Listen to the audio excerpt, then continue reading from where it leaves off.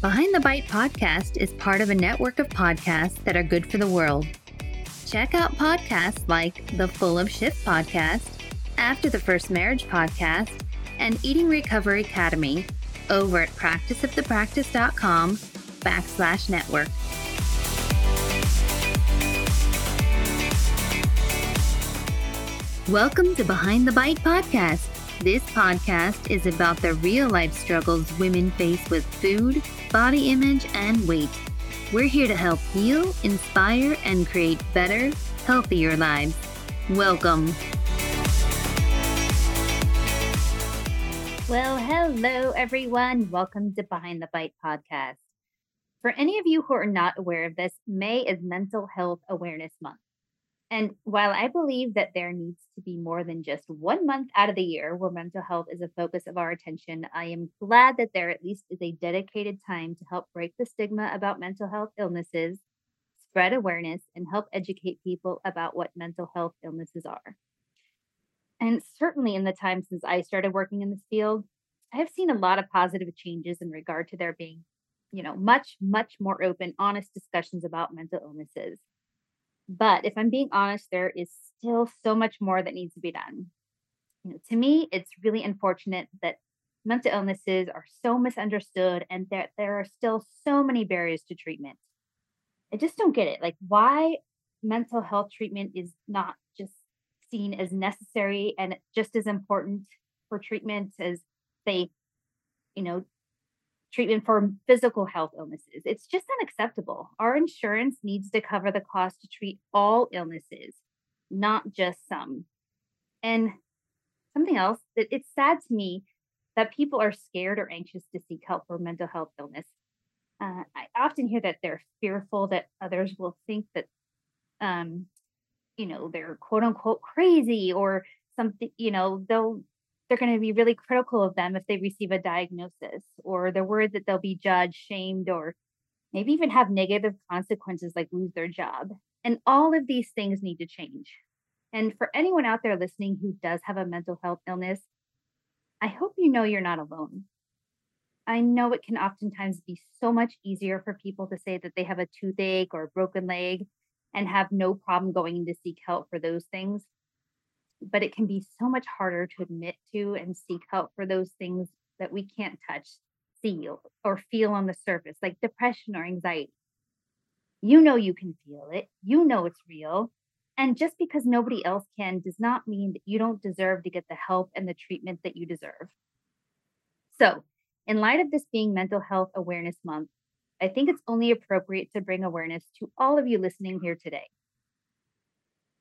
So, for any of you who do not know, eating disorders have the highest mortality rate of all mental health illnesses, which is why I feel very strongly that people understand much more about them and seek treatment as soon as possible.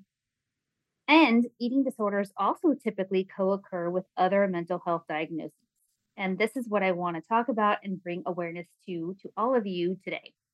So, we call that comorbidity when two illnesses co occur together. So if you hear me say that word, that's just what that means.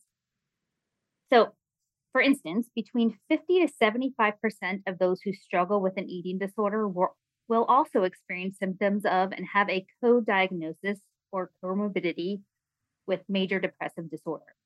And while I often hear people say that they feel depressed, there is a difference between having a quote unquote bad day or quote unquote feeling down and having the diagnosable illness of major depressive disorder. And sometimes it's difficult to know the difference. So, while I'm going to go through the diagnostic criteria used to diagnose someone with major depressive disorder, I want anyone listening right now to please hear me loud and clear. I don't ever want anyone to feel like they are what they're feeling or experiencing is not real, or that they're not sick enough to seek help. So I always encourage someone to at least go in and get an assessment to know for sure. I find it so easy for people to dismiss and discount what they're experiencing rather than getting the help they need. Okay, so on to the diagnostic criteria. According to the DSM-5, which is short for the Diagnostic and Statistical Manual of Mental Illness, 5th edition, It specifies the criteria necessary for someone to be formally diagnosed with major depressive disorder. So here's the criteria. I'm gonna try to go slow as I can, quite long. Um, so someone needs five or more of the following symptoms to have been present during the same 2 week period and represent a change from previous functioning. And at least one of the symptoms is either A, depressed mood, or B, loss of interest or pleasure. So, depressed mood most of the day, nearly every day, as indicated by either subjective report, like feeling sad, empty, hopeless, or observation made by others, like appears tearful. Another symptom, markedly diminished interest or pleasure in all or almost all activities most of the day, nearly every day. And again, as indicated by either the person's own account or by observation of others. Significant weight loss when not dieting or weight gain, which in the diagnostic manual they say change of more than 5% body weight in a month, or a decrease or increase in appetite nearly every day. Another symptom is insomnia or hypersomnia nearly every day. So, not sleeping or sleeping too much nearly every day. Another symptom is psychomotor agitation or retardation nearly every day. And this can look like somebody's really fidgety or restless, or, that's psychomotor or agitation, or the retardation is like they look really slow, like everything is just slow moving. And again, that's either that's observable by other people, not just subjective by the person. Another symptom is fatigue or loss of energy nearly every day. Another symptom is feelings of worthlessness or excessive or inappropriate guilt, which may be delusional. That's in the diagnostic manual. Nearly every day. And it's not merely self report or guilt about being sick. So, again, feelings of worthlessness or excessive or inappropriate guilt. Another symptom is diminished ability to think or concentrate or indecisiveness nearly every day. Another symptom, recurrent thoughts of death, not just fear of dying, recurrent suicidal ideation without a specific plan or a suicide attempt or a specific plan for committing suicide. And these symptoms cause clinically significant distress or impairment in social, occupational, or other areas of, that are important to the person.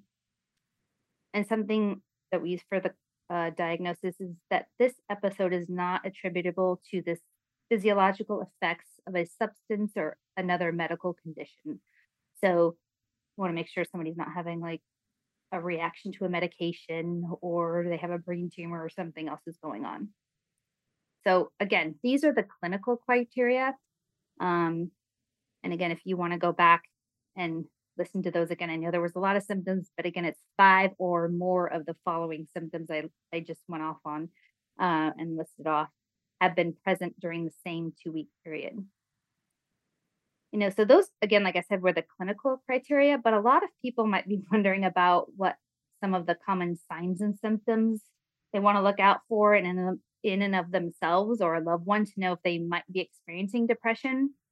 So just in the day to day, some things to look out for are, withdrawing from activities and others or isolating yourself or someone else is isolating, feeling sad, hopeless, helpless, or worthless nearly every day, um, losing interest in pleasurable activities. So let's say you typically enjoy playing video games or painting, but now when you play or you paint, you just feel bored or meh, or could care less.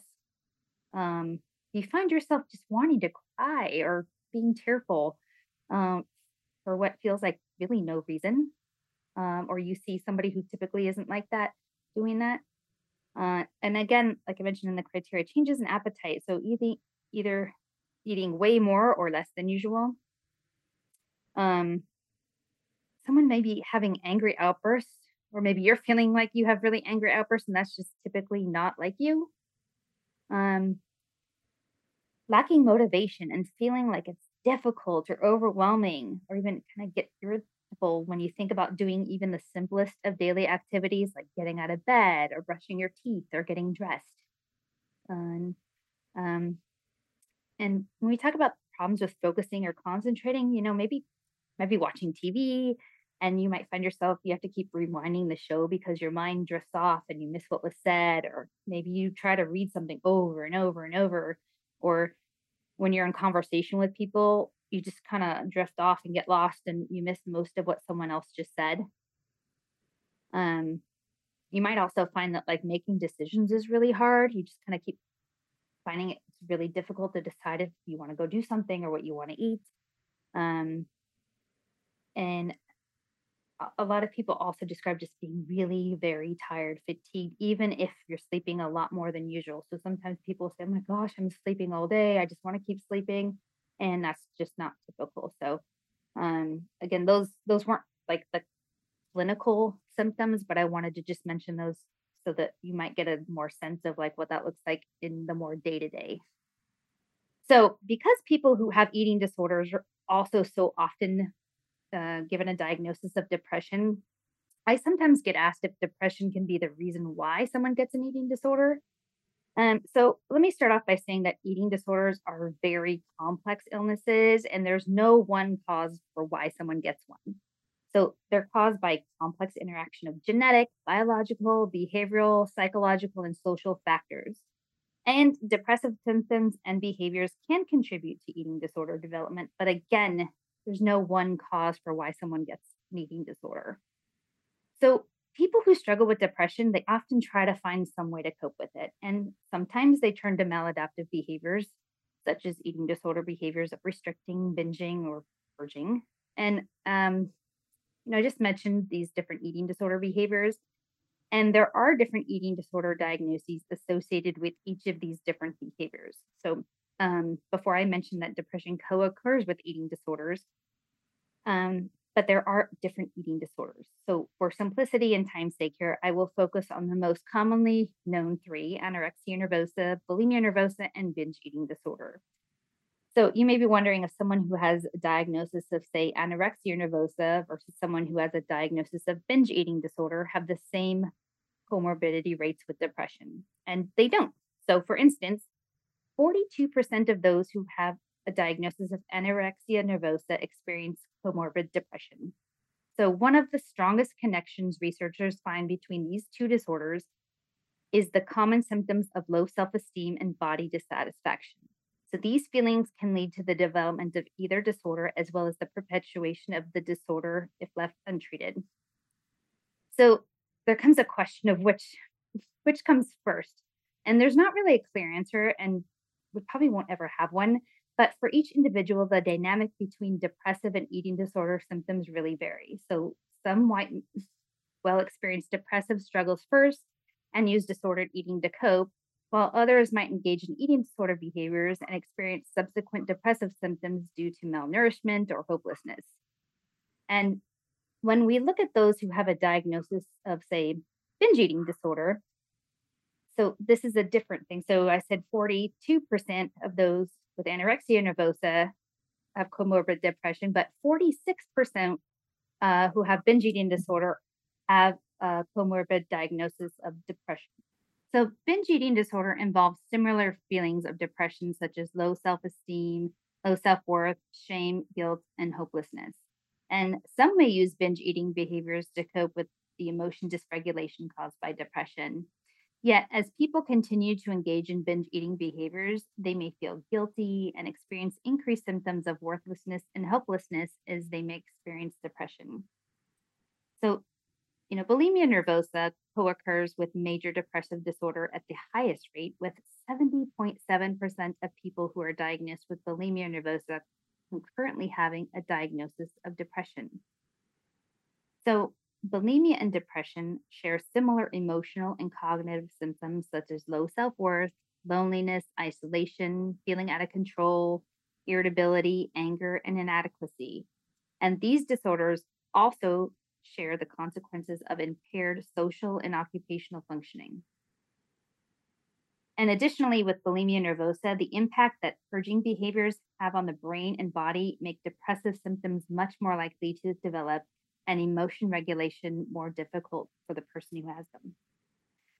So, similar to anorexia and binge eating disorder, there is no distinction of which disorder occurs first, only that we understand that the two often interact with each other. So, if a person has a diagnosis of both an eating disorder and major depression, I'd be asking, how do they seek treatment? So, if you're out there and you're listening and you're someone who has been diagnosed with both an eating disorder and major depression, you might be wondering, okay, should I seek help for my eating disorder or my depression, separately, together? Which one to address first? So, in treating co occurring eating disorder and depressive symptoms, neither one is more or less urgent than the other, and they really both must be treated together. So, that being said, there's one thing. If the eating disorder is so severe that you or the person who has one is medically unstable and there's major physical consequences, you must first go to inpatient hospitalization for medical stabilization.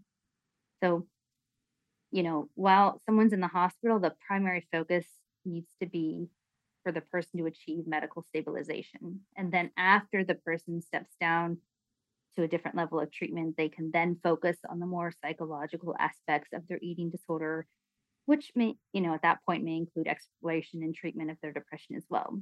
So, when I said different levels of treatment, if anyone has questions about the different levels of care for eating disorders, Dr. Michael Wetter from UCLA was a fantastic guest who provided such great in depth information about this on episode 54. So I strongly encourage you to go back, find episode 54, and listen to this. He did a great job explaining all these different levels of care. Um, there are different types and forms of treatment offered for both eating disorders and depression, and they're varied and numerous. And, I could too I could talk about this for the longest time, but what may work well for one person may not work well for another. And I've had, again, numerous podcasts in the past with expert guests discussing many of these different treatments and modalities. So, again, I encourage any of you who have not listened to past shows to go back and listen if you're interested. Well, typically, I will say there is a team approach to treatment. So, there's typically a therapist, nutritionist, and psychiatrist. But regardless of what approach or type of treatment, I want to say loud and clear. I say this almost every episode, but it is possible to overcome your illnesses. It is possible to overcome both illnesses and live a fulfilling life. Recovery is possible. Do not let anyone tell you that you will always have your eating disorder to some degree in your life. You can achieve full recovery. I say this to you as someone who has achieved it. I will say this in probably every podcast going forward as well. You can achieve full recovery. Okay, but before I end today, I do want to say one more final thing. You are not your illness. I so often hear people saying things like, I am depressed, I am anxious, I'm bipolar. Look, your words are powerful. Again, you are not your illness. You just don't hear people saying, I'm a broken leg or I'm a migraine. That would sound ridiculous, but listen, by starting to become aware of and changing the language, the things we say, we can start to change the stigma around mental illness too.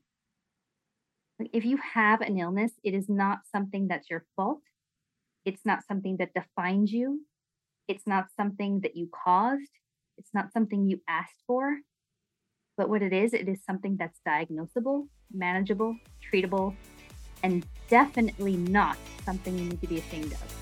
Okay, thank you for listening.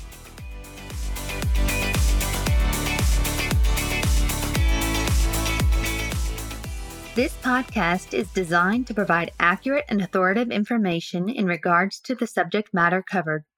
It is given with the understanding that neither the host, the publisher, or the guest are rendering legal, accounting, clinical, or any other professional information. If you want a professional, you should find one.